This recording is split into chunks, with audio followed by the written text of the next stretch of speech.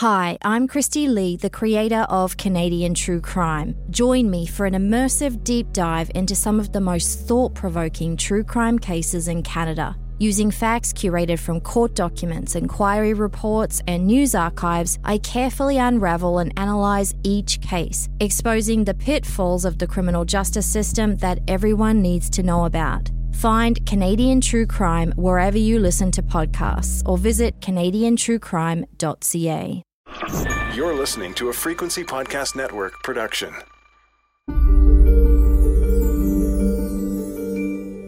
Kimberly Gallup, 17. Cherry Lynn Smith, 18. Chantel Venn, 21.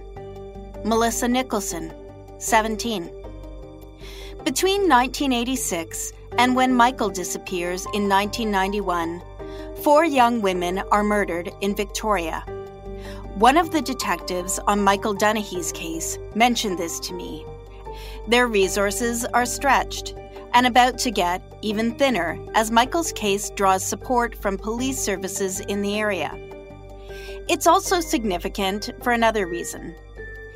Beautiful, quiet, safe Victoria seems such an unlikely place for what appears to be the stranger abduction of Michael Dennehy. But the detectives I speak with are emphatic about the heavy caseloads they carry at the time and now. Michael's disappearance is often referred to as a one-off. No other children vanish in the area before or since. And a central question for me is, why is that? None of the detectives I speak with suggest any link between the murdered young women and Michael's case. And I get that. The victimology really is quite different. But then I think of serial murderer Clifford Olson, who just a decade before had preyed on children and young adults here on the West Coast. His youngest victim, a 9-year-old boy. The oldest, an 18-year-old girl. I'm Laura Palmer, and this is Island Crime, Season 3, Missing Michael.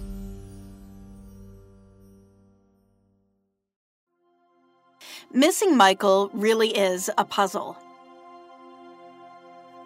Every time I speak with someone about Michael's case, I get one more small piece of the whole story.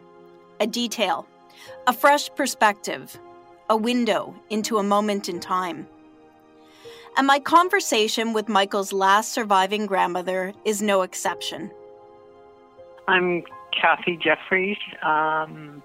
I'm married to Crystal's dad, Ken Jeffries. So I've been a grandma to Michael since he was born, one of his many grandmas. I work for BC Ferries, and I was on the Northern Vessel. Kathy is a young grandmother. She's just 40 when Michael is born. She has fond memories of Crystal's pregnancy, describing Crystal as cute, how from behind you couldn't tell Crystal was pregnant, but up front, a huge beach ball. When Kathy isn't working on board a ferry as a liveaboard vessel chief steward, she loves her time with Michael. I used to go over there and take him and I would go walking along the, I don't know, I guess you call it the Selkirk Walkway. He'd go on his bike and he'd tell me, take that pathway up there, Grandma, and I'll take this one with my bike. Oh, all right. So he would tell me which way to go. He was pretty fun. This is something I've heard about Michael, that for a little guy, he had a pretty well-developed sense of direction. He wasn't just like a lot of kids where they don't really pay attention. He paid attention to everything. He paid attention when sometimes he'd stay overnight with us and I'd be taking him home and he'd say, Grandma, when you come to the next road, you turn there to go take me home. It became a game. Where do I turn now? And he would tell me. And here's something else Kathy shares about Michael. Michael, just 4, had been learning how to ski up at Whistler. Crystal and I took him up there to go into skiing, and of course at Whistler, the Bunny Hills right in the village. And so he just took it, we could watch, and he just took it. He was very good at it. And then that was the year before he went missing. Michael makes it up the hill for a day-long lesson one more time with his grandma. He went up there, and he had to be there at 9 o'clock in the morning, and he was back down at 3:30 in the afternoon, and he just loved it. He says, "Can we do this again?" I said, "Well, maybe we can. One of these days we'll do it again, but the snow's going now, so we have to wait till next year." 4-year-old Michael Dennehy is independent enough to spend the day alone on Whistler Mountain, a huge hill. It's the kind of memory that might stand out for a grown man now. In 1991, Kathy works aboard BC Ferries. She takes time away from the ship after Michael's disappearance. When she returns, she is contacted by a fellow ferry worker. I said, "You know what? I told security that there was a little boy that was saying, 'I want my mummy.' And it was a 3 o'clock ferry. And she said, he just kept crying and crying." She said, "And I phoned security on the Monday morning, and when I heard about Michael, and so they looked into it, but they couldn't find anything." And then Kathy shares a piece of information that I hadn't heard before. I think it was pretty well proven when Quantico came up that he had been stalked for quite some time. In the co-op area, he knew the person probably, because he'd seen him hanging around. That's what they said anyway. I don't know if that's come out yet. When they came up and they interviewed the kids in the co-op and around, they concluded that there was probably somebody that was around with all these kids, because it was a great place to play. I mean, they could ride their bikes because there was sidewalks and there was a playground and the whole bit, and you never had to worry about them going out on the road because they were all in this one area. But they figured that there was somebody that was there, and, you know, the kids would say hi to the kids, and the kids say hi back after 4 or 5 times they've seen them. That's just normal, right? I've spoken with 2 detectives who went to Quantico, but this is new to me. I've heard allegations that there were attempted abductions in Vic West, the neighborhood where Michael lived, and also in the area near where Michael goes missing. Here's part of a conversation I had with a source describing his recollection of his sister's attempted abduction back then. It happened in the spring of '89. I was 9 or 10 at the time. My sister was 5 or 6. I think she was in kindergarten at the time. And her friend were stopped by a guy in a white van, and they called out their name, both her and my sister and her friend. She was with her friend, and they were approached, and there was 2 guys in the vehicle. The main description they gave was a guy with salt and pepper, kind of like gray and black beard, and he was driving a white van and had toys and was trying to entice them to enter the van. Where was your sister when this happened? Actually, she was stopped not too far outside of the Pioneer Court on Hereward Street. And do you know, like, what was she doing? Was she coming or going Her and to her school? friends, I think they just went to the store, which was the Dominion Market just up the road. And they were walking back and got stopped just outside the Pioneer Court by these 2 men in a white van. What did she say happened at the time? I don't know if it was reported or she just told the school, because they were already at the school. They were warning people about a guy in a white van approaching kids, knowing their name. Like, the kids were warned about it. So the school was actually warning people? Yes, in the spring of '89. There was multiple accounts of be careful. This is at Vic West Elementary School. And it was warning people to be careful, because Michael got taken from Blanchard Elementary, which is nowhere near his house. But it's a very small town, and it just comes back to the calling kids by their name, that there was obviously someone in the neighborhood at that time that knew kids' names and was calling kids by their names, trying to entice them into a white van. So your sister was called by name? Yes. And did the other child, were they called by name as well? I do believe, yes, they both were called by their name. Huh. Someone calls out their names and tries to get them to go into the van. What did they run away? What happened? They had already been educated by the school at this point, so they did not move towards the van, and they went home and told the parents right away.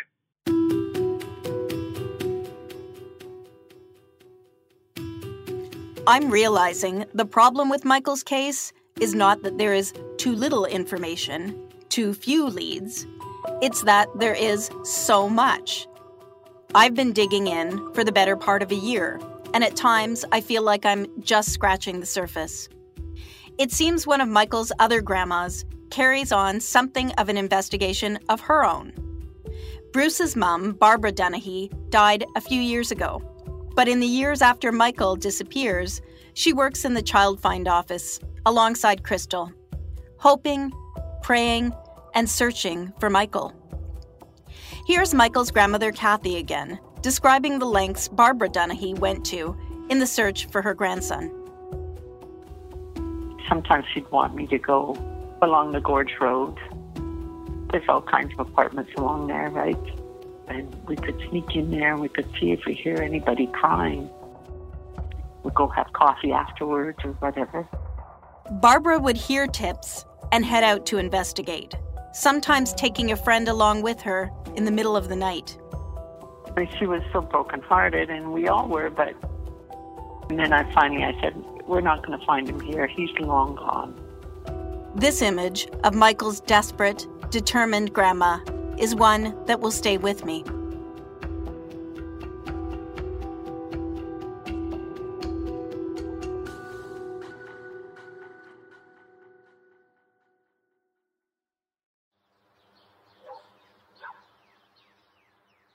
In 1991, Ian Arnold is 9 years old. He lives in the house directly across from Blanchard Elementary, a stone's throw from where Michael Dunahee disappears on Sunday, March 24th. My name is Ian Arnold, and I got in touch with you because at the time of the Michael Dunahee disappearance, my family was living on the corner of Kings and Wark, and there's a big condo building that got put up in the late 90s. But before that, it was a series of houses there, and my family had the one on the corner. Our front door faced out onto Wark Street, facing the playground, and then our front yard was sort of the corner where the holly tree is now. As it happened, we were outside doing yard work and playing in the yard and around the area the day that Michael Dunahee disappeared. The first time I speak with Ian, the conversation takes place over Zoom. But later, he meets me at the spot where his house once stood, beside the holly tree his mum used to trim for decorations at Christmas. There is no crime scene in the Dunahee case. No body has ever been found. No forensic evidence exists. But the Blanchard Courts neighborhood is as close to a crime scene as it gets. This is the place where Michael was last seen alive. This is the place Michael Dunahee vanished. I've been here a few times now since I began my work on Michael's story. In the 30 years that have passed, the area has changed. Houses replaced by condos. The old elementary school is no longer in use. The neighborhood itself is now called Quadra Village. And so it truly is helpful to hear it described through the eyes of a child who lived here. Ian attended Blanchard Elementary, and that playground Michael was running towards is a place Ian knows well. It was one of those old wood ones with the round wooden logs and the wood chips in the bottom of it and metal climbing poles and things like that. Ian's house is on the corner, the school and the wooden playground across the road. On the other side of the house, another playground. It had an old merry-go-round and swings and a couple of slides, and it was more often to have kids playing on that playground than the school equipment. It wasn't anything super fancy like it is now. I think they call it the Wark Street Commons now. Today, the Wark Street Commons is home to a lovely little park with a modern playground, mosaics, art, a community garden, and benches. And it's interesting to note that even then, the park across the street would have been a big draw for kids. Today, the courts are called Evergreen Terrace. Ian notes the new name is the same as where the Simpsons live. Ian has a great and detailed memory. So I ask him to further describe the neighborhood. The whole place, I mean, you could sort of broadly say 1970s construction boom. He tells me the apartments were 70s era. Lots of brown and beige. The houses, the one that I lived in and the ones that were next to us, the exterior, a lot of the exteriors were painted sort of dull colors if they were painted, and then the ones that weren't had, it was like chipped quartz and mineral stuff, all very sort of small shards and fragments, like sort of stuccoed into the wall exterior to give it this sort of funny textured appearance. I remember the houses next to us were not particularly well taken care of.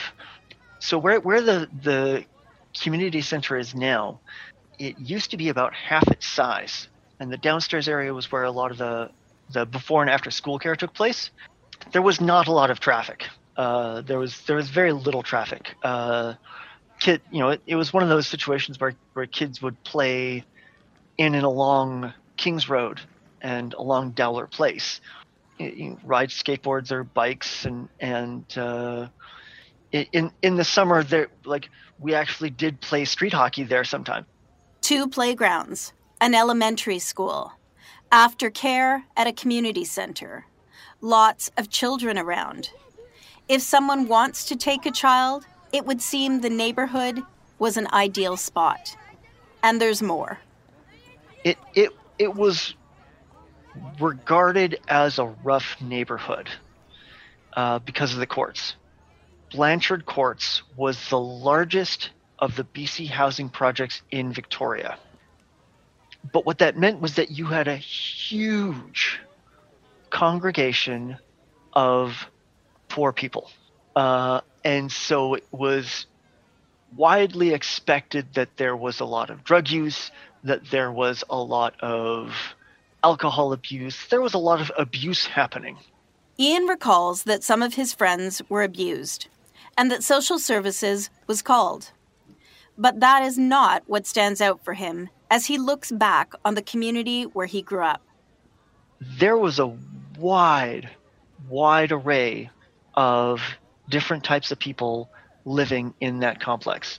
I had a friend, and he and his family were refugees from Vietnam.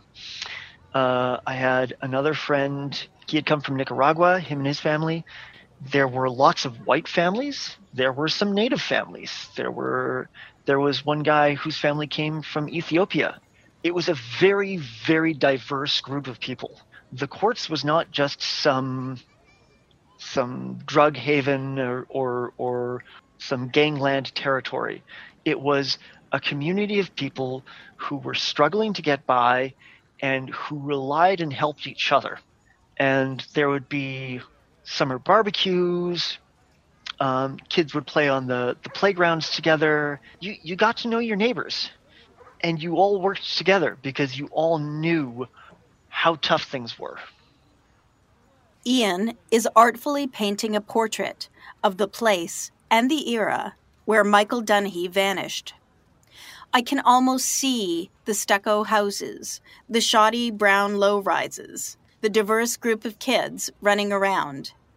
And it is in this place on Sunday, March 24th, that young Ian and his family play a small role in the Dunahee case.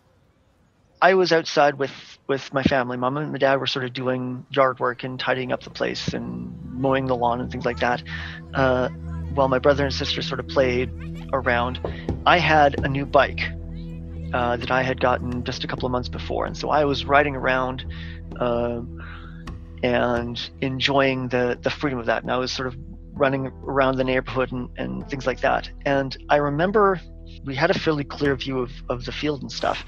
There was a lot of adults over on the field, sort of in the section that was across from the playground park on the Wark Street Commons. And they were all sort of picnicking there, and they had some music, and they were playing Frisbee and doing things like that. And there was kids running around as well. And some point in the afternoon, the adults all kind of got up abruptly and started running around everywhere. And I remember there was a very distressed woman and a man who came over to us because we had been outside all afternoon. And I had just sort of ridden up with my bike because I had just finished from my most recent circuit. And the woman was asking if we had seen a little boy, and gave us sort of description of him, short, blonde, and Mom and Dad, looked really worried, and then said, "No, we haven't seen him." And me, wanting to help, said, "Well, I'll go ride my bike around and see if I can find him." And so I sort of started riding my bike around the area, calling out for Michael, because that was the name that I had been given for him. Ian recalls riding around the neighborhood on his new bike, searching for a little boy he has never met, calling out for Michael. When he returns to his yard, more people have gathered and the police have arrived. I recall Bruce and Crystal telling me about seeing the man out mowing his lawn and asking to use the phone to call the police. That man is Ian's father. Remember, it's 1991. Most people don't have cell phones yet. I can recall as a kid, we all knew to avoid a certain man on a nearby street. He was rumored to have pornography in his garage and would occasionally try to entice us to come talk with him in there. I asked Ian if there was anyone like that, anyone that stands out in his childhood memories. There's no person that stands out. But what I do recall, the house immediately next to ours along Kings Road, so sort of facing the school, didn't have anybody living in there for a long time. And I want to say I don't actually remember anybody living in it. The rumor and the myths going around the school was that the house was haunted. And I do remember some of the kids talking about how maybe Michael went in the house and disappeared.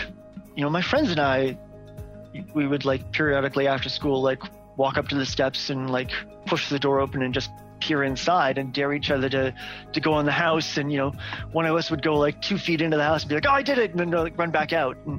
And so it was totally possible to get in there, but you could get over the fence and into the backyard, from my backyard.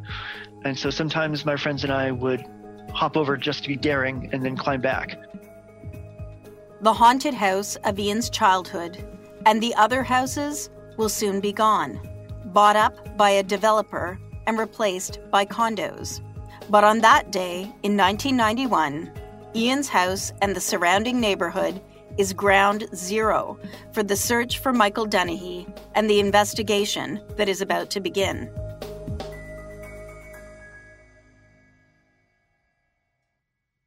Hi, I'm Christy Lee, the creator of Canadian True Crime. Join me for an immersive deep dive into some of the most thought-provoking true crime cases in Canada. Using facts curated from court documents, inquiry reports, and news archives, I carefully unravel and analyse each case, exposing the pitfalls of the criminal justice system that everyone needs to know about. Find Canadian True Crime wherever you listen to podcasts or visit canadiantruecrime.ca.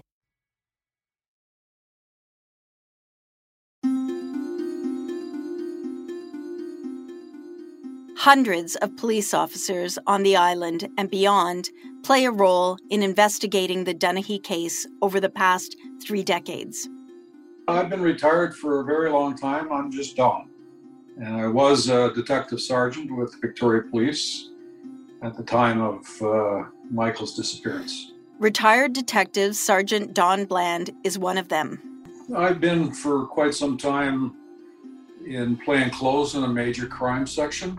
I've previously spent doing other things such as uniform patrol, drugs, criminal intelligence, surveillance, etc. But my job at that time was investigating major crime. In fact, Don Bland is one of a handful of detectives to lead the investigation. Well, I assumed as part of the lead investigative team. So we had a team that was assigned to investigate it as lead investigators, and I was one of those. So that job basically is coordinating the efforts, not the search particularly, but any information that comes in, anything that needs to be investigated. We either do it or we delegate it to be done. And then we gather all the information and decide what further investigative steps are necessary. As the time goes on, it's more and more worrisome. I've investigated a lot of missing people and a few missing children, but they're usually found within, hours at most. And as the hours went by, it was more and more concerning, because if he's not found, the consequences could be bad. Don's an experienced investigator by this time in his career. He knows how important the early hours and days of the investigation will be to its outcome. In a normal investigation, you either have a crime scene, or you have in the case of some homicides, a dump site, something to work with, something that your forensic team can try and get information and get samples or whatever from. There was none of that. All there was an area where he was last seen. That produced nothing. And as time went on, it was quite clear that there was no witness to his actual disappearance. He was only seen in the playground, and then he was gone. Stranger abductions are rare. And so one of the first possibilities Don Bland and his team need to consider is whether Michael was ever at the park at all. Well, it was so unreal that he could disappear with that many people around without being seen, or having somebody at least, an independent observation of him.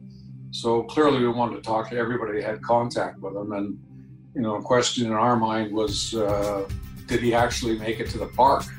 It's a question we had to ask ourselves, because the only evidence that he did was Crystal and Bruce, and of course the passenger in their car, and their infant daughter was not, old enough to bear witness. But at the end of the day, he made it there, and he was there, and now he's gone.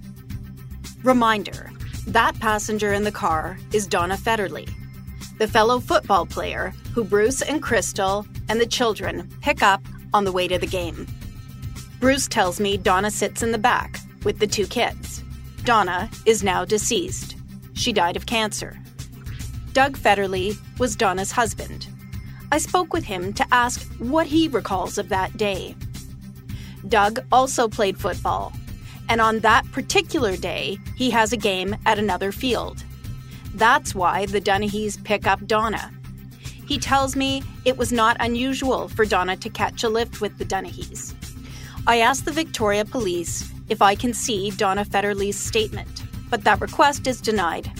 I'm told it could impact the integrity of the investigation. Today, there would likely be surveillance video in the area. But back then, there's very little of that around. You got to realize that in the early 90s, technology wasn't as what it is today. Really, surveillance video wasn't very prevalent, and what there was really poor quality. But there was absolutely nothing around that area that had camera on it. The only people using cameras at those times were like banks and financial institutions.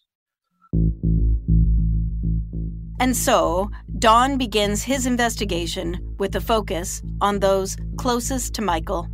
It's a pretty standard thing in investigations that you start at the nucleus of that person's life, the persons that are closest to them.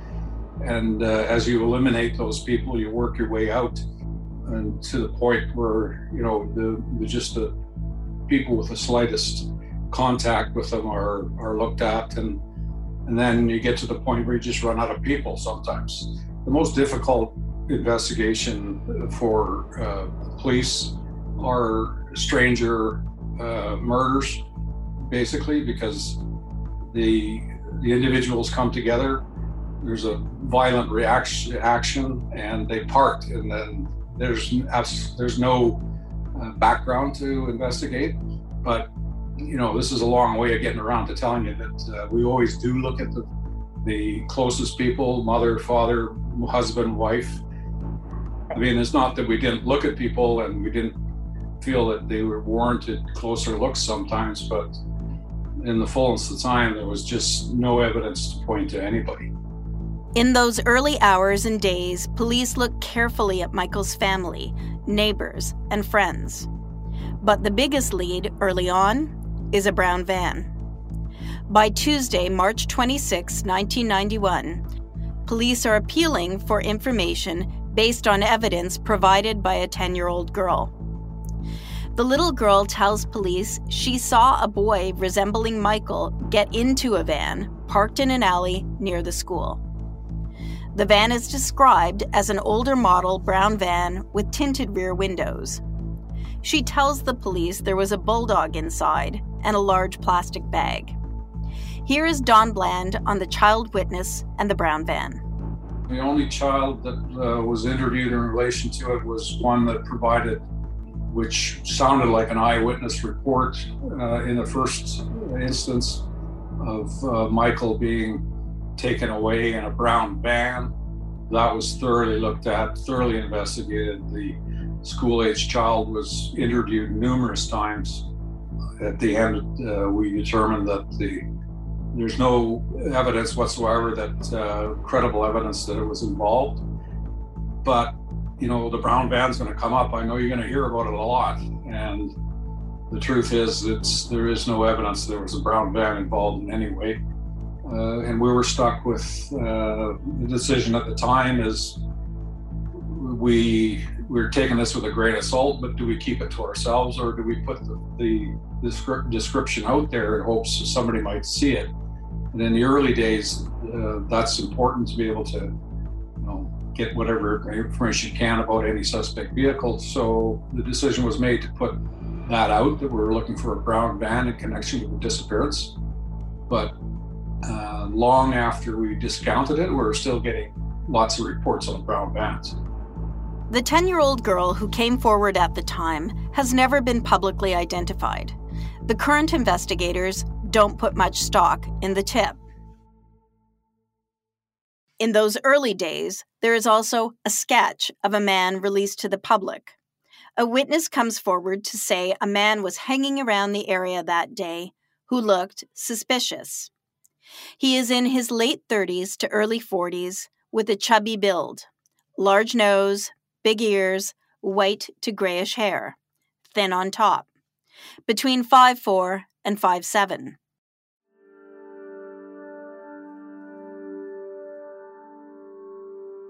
You've already heard about the hypnosis used to try and pull memories from those who were at the field that afternoon. The police really are willing to try anything, and they take another unusual step. On Sunday, April 28th, just over a month after Michael's disappearance, the police stage a reenactment. We tried to reconstruct the scene as accurately as we could. People came back with their cars and parked exactly where they were parked, and then we went to each person and asked them, what's different now than was that on the day of the disappearance? Is there anybody who was here that isn't here now? Well, I think it was a worthwhile exercise, but it didn't really bear any fruit in that it pointed to any individual that needed any more serious follow-up.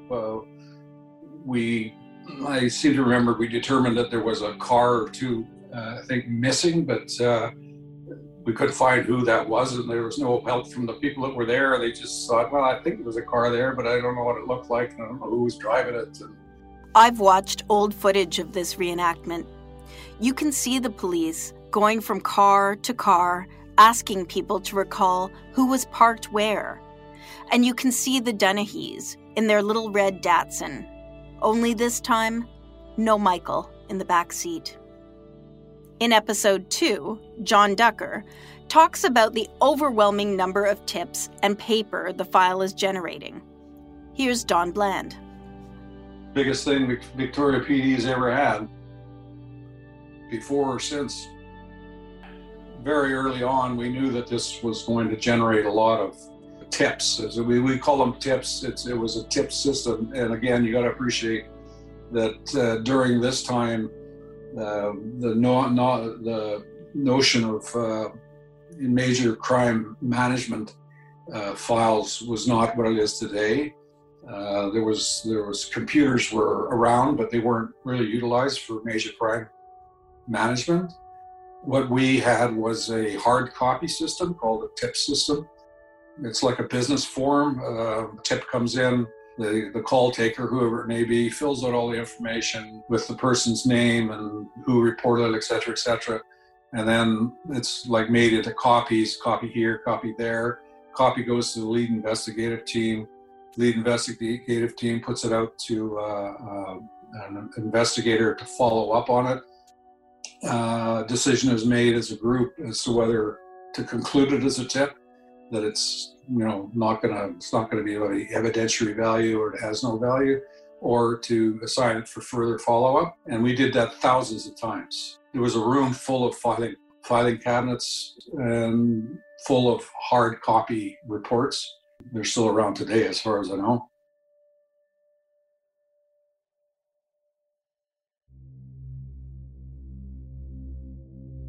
Victoria Police have never handled a case like this before, and so they welcome the help of outside police agencies. Policing on the South Island then and now is complicated. There are multiple different police forces in the region. In 1991, there were 5 different municipal police forces, while other nearby municipalities are under contract to the Royal Canadian Mounted Police. Outside agencies throughout Greater Victoria supplied personnel to follow up on tips, and that was a huge help to us because we were overwhelmed. We didn't have the staff to do that, and so we worked with all the municipal and RCP who followed up on tips for us and did whatever we needed them to do. There's no doubt Victoria Police needed the help. The all hands on deck were welcome. But I asked Don if having multiple forces involved caused confusion or complications in managing the case. This policing system we got in the lower Vancouver Island and the mainland is crazy. And does it affect investigations? You betcha. Every day it does. That we have different police departments working independently from each other. But I got to think that this particular case, we pulled in resources from all the police departments, so no one was acting sort of independently. Victoria was the lead agency, but the other departments actually supplied personnel and support and worked with us directly. So I don't think that any kind of lack of communication or cooperation had any kind of detrimental effect on the Dunahee investigation, although it probably does on a daily basis for other things. Don Bland doesn't believe the fractured policing system was a detriment to the investigation. But in my time looking at the case, some have quietly raised questions about whether lack of coordination hampered the investigation in any way. Still, you have to admire the Victoria Police Force's willingness to admit they needed help and for looking beyond the island for assistance. Here's Don Bland describing the early involvement of the FBI. At some point through the process, it was discussed about I think they used to call it the Behavioral Science Unit of the FBI, made famous by Silence of the Lambs, Jodie Foster. And I contacted the FBI in Quantico, Virginia, and just ran the circumstances of the case by them. And they thought they might be of some help to create a profile. Now, this whole thing is pretty controversial now, and it was then, is whether that profile is actually accurate or how much they can actually tell you about somebody. Malcolm Gladwell, I think, called it a parlor trick. The detractors would say that it's just common sense. But anyway, having said all that, we went down there. Our team went to Quantico and met with the FBI profiling team. John Decker is the detective I introduced you to in the last episode. In April, he is also among the 9 Victoria police detectives who board a province of British Columbia airplane and head to Quantico, Virginia, to meet with the FBI. With them, 2 fresh salmon packed in ice as a gift to their FBI hosts. We flew down to Quantico, and there was they train officers in the behavioral profiling from all over the world. So we had a number of sessions and sort of group think on what was going on in a behavioral sense around this abduction. And, we gave them all the evidence we could, and we had a long discussion about, what type of person may be involved and what to look for. The problem there is with behavioral evidence is that there was no physical evidence, no crime scene per se to lay on them from which you can derive behavioral traits. So that was a bit of a stumbling block.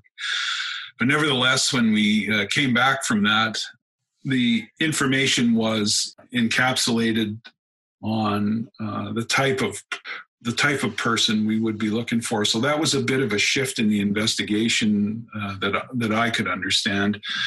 That before we were just looking at raw tips that Joe Dokes was here at this time and he was acting suspiciously. After the visit to Quantico, we put out information about the type of person we were looking at.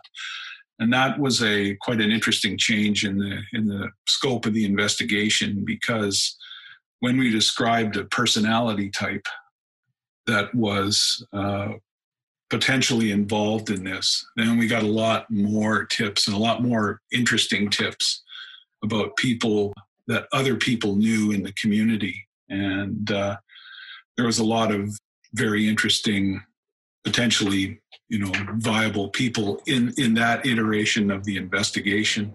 Looking back at old TV news footage, it really is mind-blowing.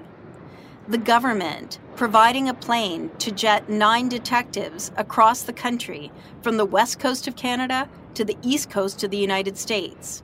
By then, the detectives have been working round the clock on the Dunahee file. They welcome a break from the intense scrutiny and the opportunity to hear a fresh perspective. First, some investigators from Victoria to fly halfway or all the way across the continent to follow up on a possible lead that was unprecedented for sure. But this was a very, very serious event, and we were doing everything that was at our disposal to do. We would do anything. If it meant going to the other side of the world, we would have done that.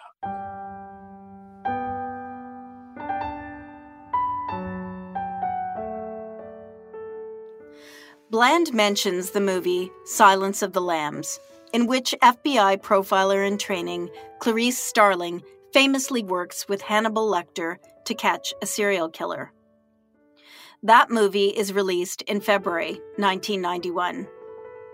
And I wonder to what extent the hype around the film plays any role in the decision to work with profilers on Michael's case. In any event, Don Bland isn't convinced the profile proved helpful. They gave an age that would probably be an offender, and I can't remember the age, but it was fairly young, maybe early 20s or whatever. That he was anyway. There was certain personality aspects, but if you said to anybody on the street, somebody abducted this kid and he's been missing for whatever long, it's been a month, what kind of person do you think that would be? You'd say, well, he's probably young and he's got a criminal record and not a very nice person, probably doesn't have a full-time job. But that's what they said. I think what they come up with, their process is based on statistical data, interviews of serial offenders from the past.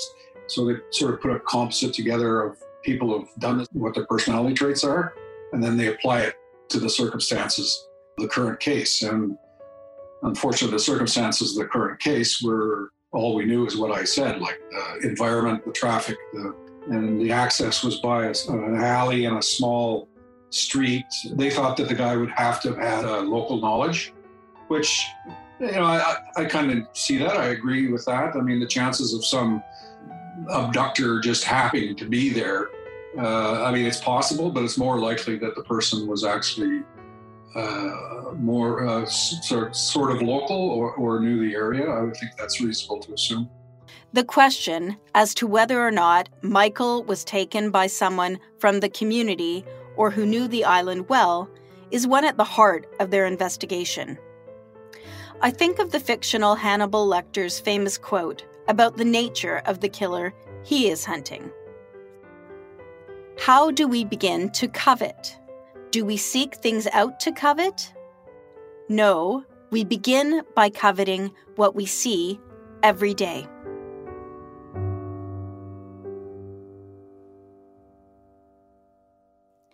The police are advised there are 4 main reasons a child is abducted.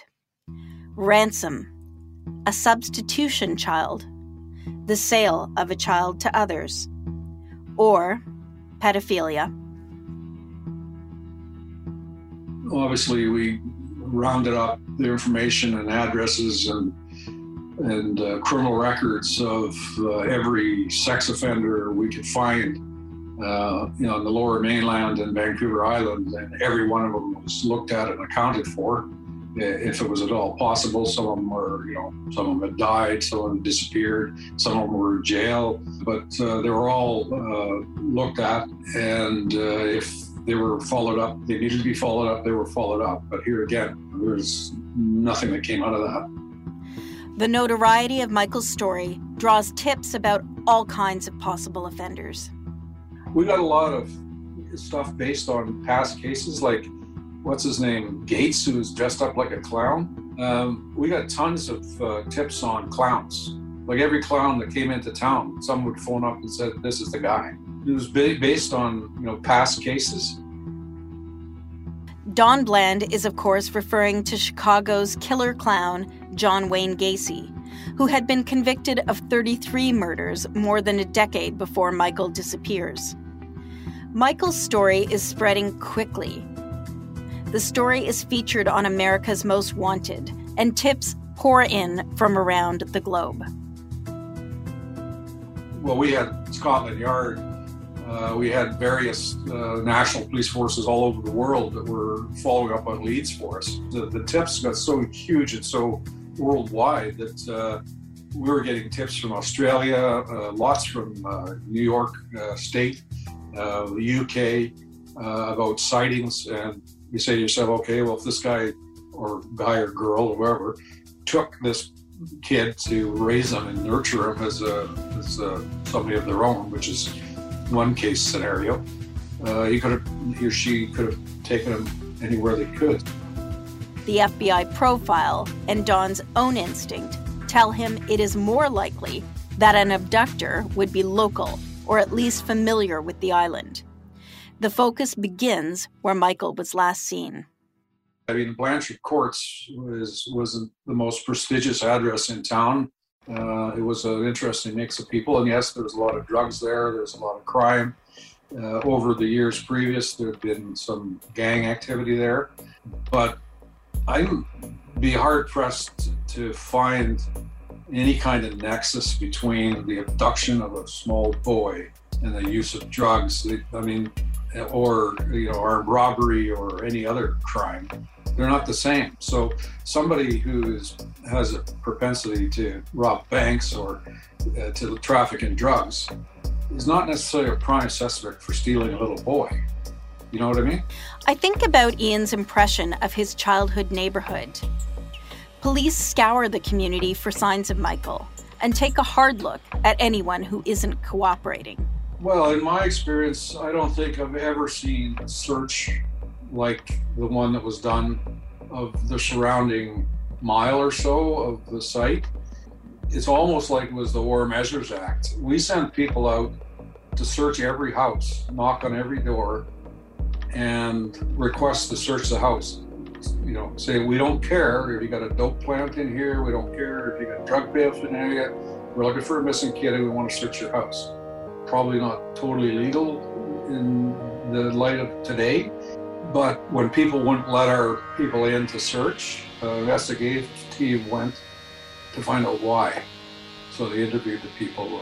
And, some people said they don't have to be searching. You're right, you don't. But we're looking for a kid.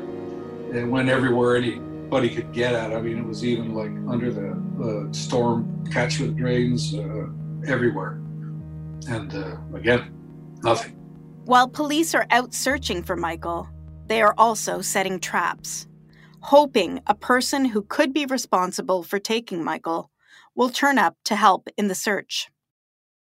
There's some investigative techniques that I don't know if the current police doing the job would be wanting me to give out, but we tried a lot of things in terms of, trying to flush this person out. And because often, statistically, again, the person that's responsible for a crime like this will often get themselves involved in the investigation. They'll volunteer as a search member, or they'll come to public meetings, to information meetings put on by the police. So we utilize that knowledge of that type of behavior to try and force them out into the open.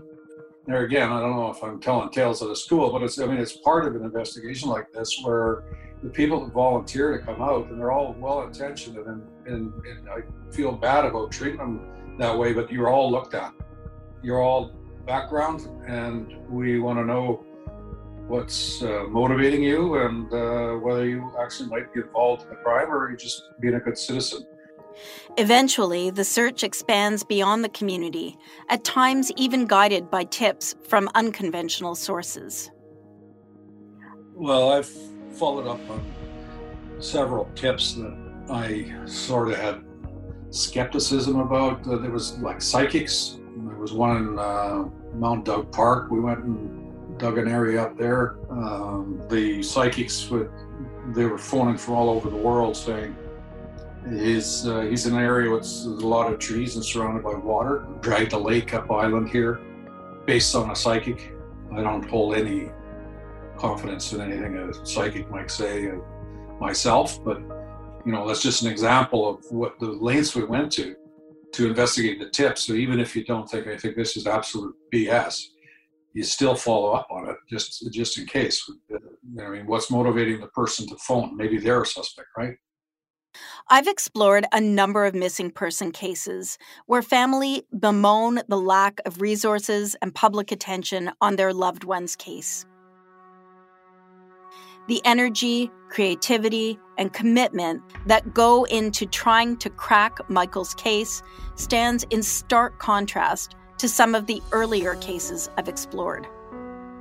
We actually contacted the U.S. Space Authority because they had a Savannah satellite in orbit. And we actually tried to get photographs of the crime scene from that satellite. But, oh my God, that is unbelievable, really? Yeah, but there again, that was a great idea, and had the satellite been in the right spot at the right time, it could have been very useful, but unfortunately it wasn't. So we looked into it. Where was it? Was it in a position to take pictures of Blanchard Court? And at some point it would have been, but not during the time. And I can't think of anything now in reflection on, could have we done something more, or could have we maybe taken a different investigative avenue? And I don't think we could. I think we did everything we possibly could. Don Bland and his colleagues pushed the boundaries of where technology could take them back in 1991. He wishes some of those resources, available now, were around back then. Pinging cell phones and cell phone sites, and that was unknown back then. And there's so many more resources now available to an investigator. Who knows if it would have come to a better conclusion had there been more of that, but we used everything that was available to us at the time. All those police hours tracking down tips, the many creative avenues, cost money. But when it comes to working Michael's case, resources are not a problem. The resources and the expense and, all things that went into this investigation was just astronomical. I've seen in certain cases where an investigation starts getting uncomfortably expensive and time-consuming, and there are some administrators who will say, could you cut back on this or cut back on that? Every resource was available to us as an investigative team, and never did anybody say, you've got to pull back, or you can't do any more overtime, or, this resource isn't available to you because it's too expensive. Not once, never. And yet, despite all of that, Don Bland doesn't feel like he got close to nailing a viable suspect. I've got, not a lot, but I got a few cases that, are unresolved. And I know exactly the names of the people that I dealt with and the people that I think did it, sort of thing. And you never forget them. But I got nobody on this case like that. Somebody came up with a viable explanation of an extraterrestrial kidnapping. I mean, it has all the hallmarks of that. In the years that follow, the investigation will be looked at with fresh eyes. In the episode ahead, I'll introduce you to retired detective Al Cochran. He takes on an exhaustive review of the file, and he comes to believe the problem is not too few suspects, it's too many. Don Bland tells me he isn't haunted by Michael's case, but he is annoyed. And I'd really like to know what happened because it's really frustrating. As I've said before, there's not many of the cases I was involved in where I didn't have some sort of sufficient conclusion to them. And it bugs me sometimes that I don't know what happened, and it bugs me that Crystal and Bruce don't get to know what happened. As for what it will take to finally solve Michael's case, people in the investigative world are always saying somebody knows something, and it just takes that one person to give that little tiny piece of information, which in the vast majority of cases is true. I'm not thoroughly convinced that there is anybody out there that knows exactly what happened other than the person that's responsible. It's a pretty solitary type of crime. It's not something you brag about, and it's not something you involve other people in. So, but if that person's out there that has just the slightest thing in their mind that they know somebody that might have done it, or might have had something to do with it, I mean, it'd be nice if they would step forward. It'd be nice if somebody had a fit of conscience and wrote a letter and said, it was me, come and get me. But I don't hold much hope for that. It's been 30 years since Ian Arnold was a little kid riding around on his new bike looking for Michael. Ian now views Michael's disappearance as a piece of his personal history and of the history of the neighborhood itself. I ended up getting selected as a group of 5 kids to present and help put in the Michael Dunahee Memorial Tree. There was a little sort of evergreen tree that got planted there for him, along with a blue stand and a plaque. The 5 of us that were sort of chosen to represent that, we all put in a shovel and dug out part of the hole that the tree went into. And then that was just sort of that. Years later, Ian, now a grown man, with children of his own, takes his children to see the Tree of Hope he helped plant for Michael. And I remember walking over to the blue plaque and looking in, and the little paper piece explaining what the tree was had been totally weather-worn, and you couldn't really tell what was there anymore. And so I made a point of explaining to my kids that, as they sort of got old enough to understand, I said, this tree is here to commemorate a little boy who went missing in this area. And this is what happened, and we still don't know what happened to him. Ahead in episode 4, the investigation through a new lens. But first, a word from one of Michael's heroes. Michael Donaghy loved the Teenage Mutant Ninja Turtles. Back when Michael was a little guy, loving the magic of the Turtles, I had the privilege of being the voice of Michelangelo. I'm Townsend Coleman, a voice actor, and one of the many people who want answers in Michael's case. The Turtles were crime fighters who believed in justice. If you have any information about Michael, please head to michaeldonaghy.ca and click on the Report a Tip button. I'm Laura Palmer, and you're listening to Missing Michael, Island Crime, Season 3.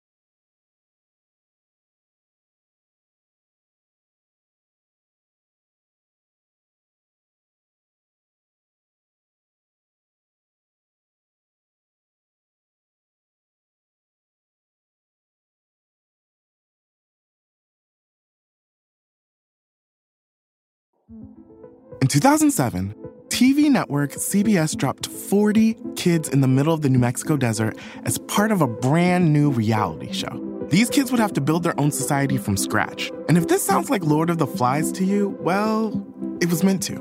We were on this mission together, and we were going to prove to the world that we could make a better society than adults could. I'm Josh Gwynn, and I want to know what this wild TV experiment was really about. Split Screen, Kid Nation, a 6-part podcast from CBC. Available now.